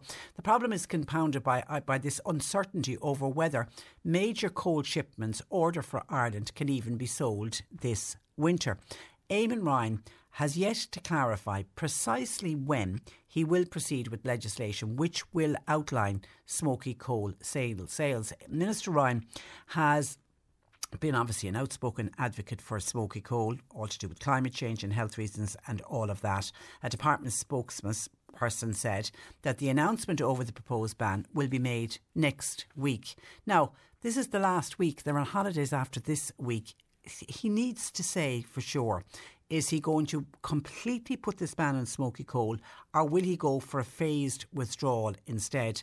Because obviously for coal merchants, they're in a right pickle. They don't know what they need to be ordering because they've got a problem. If they do put in a major order for smoky coal and get it now, while the price is already rising, but get it before it really goes even higher. But they're fearful of that they put in a major order, that they then could be left with all of these supplies and they're not going to be able to sell them because there'll be a nationwide ban on smoky coal. So I absolutely can see the dilemma they are in. But there's also obviously a global demand for coal, and this has got a lot to do with Russia, and the coal shipments are all subject to EU and US sanctions. But the global demand is to do with the fact that natural gas supplies has rocketed. It's gone up in some cases close to 800%, and that's in less than 12 months. So many gas-fired power stations, they're being supplemented on the international grid by using coal-fired stations. Now, these were the ones that had been earmarked for closure, but they're now a cheaper alternative for generating electricity. So there's a bigger demand for coal, and Irish merchants are concerned that amid a lack of clarity on the domestic market, major coal shipments cannot be undertaken because they don't want to be stranded with what will be unsaleable stock in the event of this coal ban. So really the Environment Minister Eamon Ryan really needs to move on this one, and as I say, saying that there's somebody in his spokesperson saying that there will be an announcement next week. I mean, this is the last week of the government. They're on holidays, probably Friday, is it Thursday, Friday they're going to break up. This is the last week of the Dáil sitting, so hopefully there will be some clarity, particularly for the coal merchants, if nothing else. 0818 103 103. Bernie's taking your calls because John Paul's on his holidays. You can text or WhatsApp to 0862 103 103. Questions for Annalise Dressel, please, on nutrition and therapy. Cork Today on C103. Text or WhatsApp Patricia with your comment. 0862 103 103. Sorry, we're going to head to the Health Hub Times Square in Ballincollig, where we're joined by Annalise Dressel for our nutritional slot. Good afternoon to you, Annalise. Good afternoon, Patricia. And isn't it glorious, wonderful, warm weather? Absolutely. Isn't the nicest thing I think about all of this is being able to sit outside in the evenings until 9 or 10 o'clock and it's still warm. I love that feeling. I never get tired of it. Yeah, never get tired of it. Okay, kind of a relevant question. The first one in, somebody said, even though I did put on sunscreen yesterday, I am a little bit sunburnt today. It's quite stingy. What would Annalise suggest to take the sting away? So the best thing really is aloe vera gel. Try and get the 99% gel if you can. Aloe Pure are a company that do a good one. And you can put it in the fridge as well, actually, and that's really lovely and soothing. So aloe vera is always really, really good for any burns, not just sunburn, but even if you were to burn yourself on the cooker or anything, it's great to use for that. And just make sure that you keep moisturising. You probably will peel, which is fine, but it's just really to prevent the skin from getting too dry and cracked because that's painful. So the aloe vera gel for the burn and then a good skin cream afterwards. I always love skin creams with shea butter in there. And the other thing that's great as well is the calendula. And I'm actually using at the moment, Patricia, one of the Dr. Dealish Clare anti-scar cream, and it was going out of date here in the shop. So I said, I'll use that myself, and I'm using it as a face cream, and it's absolutely lovely as a face cream. Yeah. So it's the calendula in there. It's just so softening for skin. Yeah. And of course, I know that it's just that they put sunscreen on.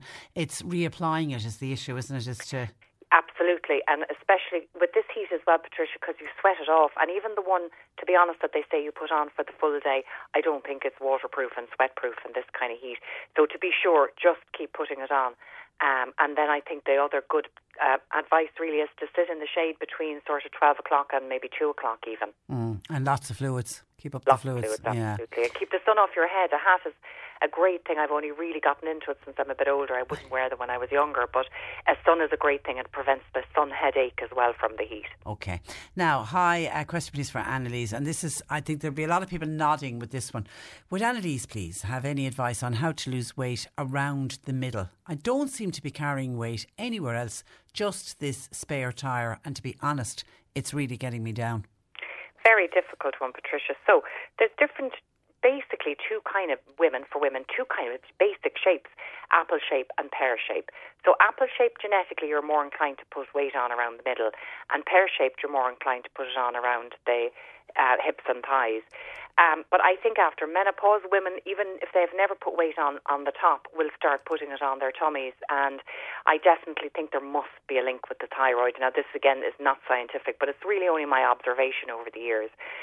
So I think with menopause, I do think our thyroid slow down slightly. A lot of women will find it really easy to put on weight and really hard to lose it.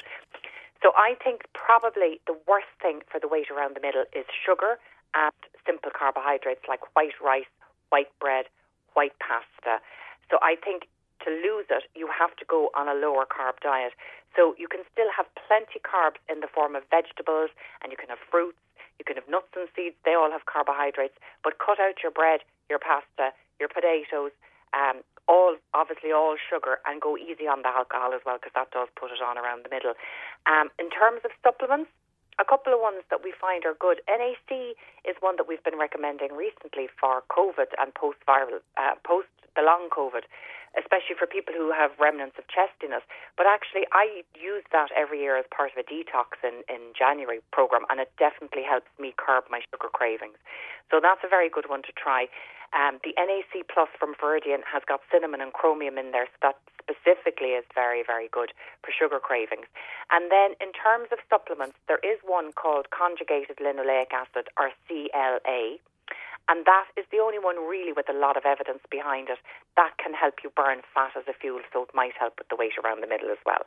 So that's CLA, conjugated linoleic acid, and the NAC Plus by Viridian. I'd recommend the two of those. Okay, Mary has what she describes as a pulsating feeling in her left arm, ongoing for a while. Would Annalise have any idea of what it is, or is that something she should go to her doctor about?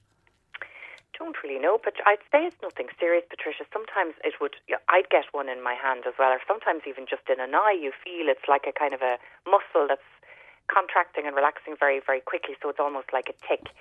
I would say it's nothing serious. Unless you start getting numbness or pain in the hands, then you would think that there might be something to do with nerve damage or a trapped nerve. I would suggest starting off by rubbing magnesium oil into it and see, can you support the muscle? Because if there's a muscle that's going into a little spasm, that might sort that out. And then possibly a visit to a physio. Or an acupuncturist. I always find I go to a great physical therapist called Frida Devoren. She's in Cork, and she does dry needling, and I find that that's great for muscles that are stuck like that. So acupuncture or a bit of dry needling from a physical therapist, and magnesium oil.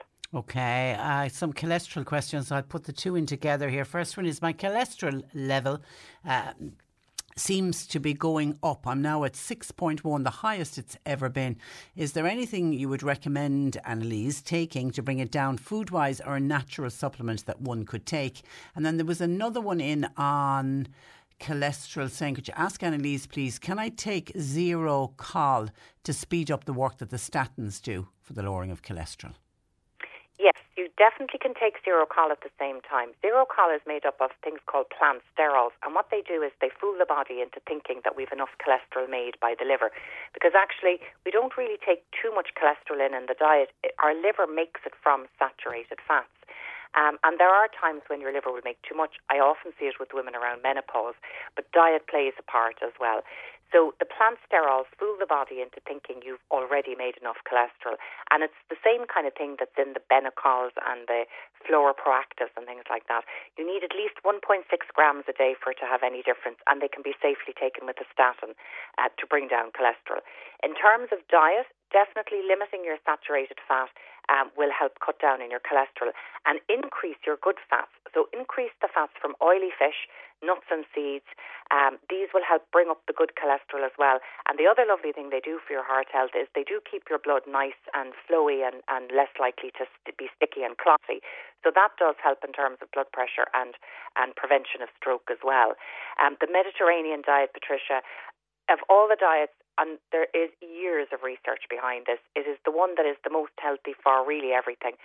It's, it can help reduce allergies, reduce asthma. It's definitely the most heart healthy. It's definitely brain healthy. So it cuts down on your risk of all of those diseases.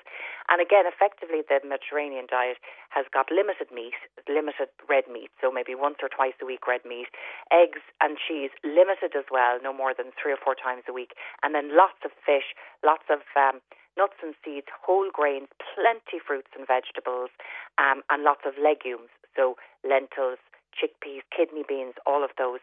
And they also recommend a glass of red wine a day. And the other lovely thing about the Mediterranean diet is to eat in the company of family and friends, and that's very important.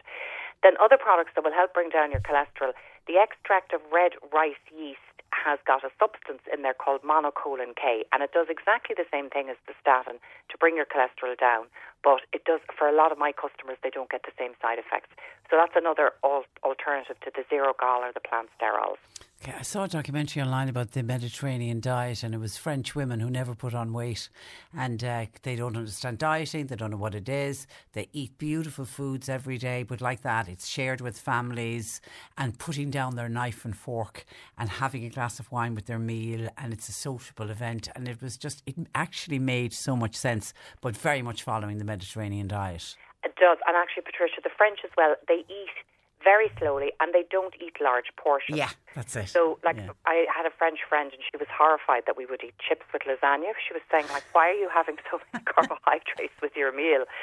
So, and it's portion size. So they eat a little bit of all of the good foods, but they don't eat a lot, and that's it. It's everything in moderation. But how many times do we, when you go out for a meal and you'll order something like that, like some pasta-based dish, and then you go, I might be hungry, I'll have some chips on the side, and you order the portion of chips as well, and you really don't need it. No, and you say that yourself, Patricia, step away from the table. Yeah. So I think the thing to do is stop eating when you don't feel hungry anymore. And my dad would actually say, stop eating before you feel full, and then you wait 10 or 20 minutes. And if you're hungry, you can still order more. So, if you're out for a meal and you're hungry, you can go back and order chips halfway through your meal if you feel that you need more. So practice moderation. Yeah, I was out on Friday night, and we ordered tapas, and I think tapas is great because you just put onto your plate the little bit, as you're eating the different courses that came out. The only thing was we left a load behind us. Oh, well, actually, I find the other way, Patricia. I hate tapas because I hate sharing my food. Oh. I like my dinner. I like it, and I never feel full afterwards. So everybody's so different. Everybody is so different. Okay, final one in. Bridget in Mallow. Her fingernails are breaking, and she's noticing ridges in her fingernails. What would you suggest she takes? Okay, so this isn't, again, scientific, Patricia, but an observation over years. You need good, strong stomach acid to be able to digest protein. And I've noticed that people who have weakened stomach acid, so therefore they're not producing enough stomach acid, they find it difficult to digest protein. If they ate a steak, for example, they might feel it sits there for ages. And they can develop those ridges in their nails, and their nails become weak and brittle because they don't have enough protein. So I would suggest working at the root of the problem there. If you do find that you're suffering a little bit from constipation, or you're feeling that food is sitting in your stomach for a long time and you've got that problem with your nails, take a digestive enzyme with a little bit of acid in there, and that'll help sort the problem out at the source. And then in terms of improving the strength of your nails, I love Biotin. I think it's the number one thing I recommend here in the shop, and your nails will come out beautifully strong. The other thing about low stomach acid as well, Patricia, actually, is that it's more difficult to absorb your calcium and your zinc and your iron from your diet, because they all need to be slightly acidified in the stomach in order to prepare them for absorption. So calcium would be another one that's very important for nice, strong nails. So digestive enzyme with a little bit of stomach acid in there, a bit of HCl, and then Biotin is great for strengthening nails, and you'll notice your hair is beautiful as well after the Biotin. It sounds great. Listen, a mind of information as always. Thank you, Annalise. Have a lovely week and continue to enjoy this gorgeous weather. That's Annalise Dressel, and you can check out, as heard on the radio, Annalise puts it up on her own website, which is healthhubstore.com. Annalise Dressel of the Health Hub, Town Square, Ballincollig. Somebody wants to thank everybody involved in the vintage afternoon held by Cullinan District Special Needs Association yesterday. Fantastic day, somebody says. That's where I leave you for today. My thanks to Bernie Murphy, who produced. Nick is with you for the afternoon, and we're back with you tomorrow morning at 10 o'clock. Until then, I'm Patricia Messenger. Very good afternoon. Here's a cool fact. A crocodile can't stick out its tongue. Another cool fact, you can get short-term health insurance for a month or just under a year in some states. United Healthcare short-term insurance plans are designed for people who are between jobs, coming off their parents' plan, or turning a side hustle into a full-time gig. Underwritten by Golden Rule Insurance Company, they offer flexible, budget-friendly coverage with access to a nationwide network of doctors and hospitals. Get more cool facts about United Healthcare short-term plans at uh1.com. Hi, this is Craig Robinson from Ways to Win, and support for this podcast comes from Invesco QQQ, the official ETF of the NCAA. The future isn't scary. Not realizing its potential, however, could be. Just like on the recruiting trail, I've seen potential come in many forms as a coach. Learn more at Invesco.com/QQQ. Let's rethink possibility. Invesco Distributors, Inc.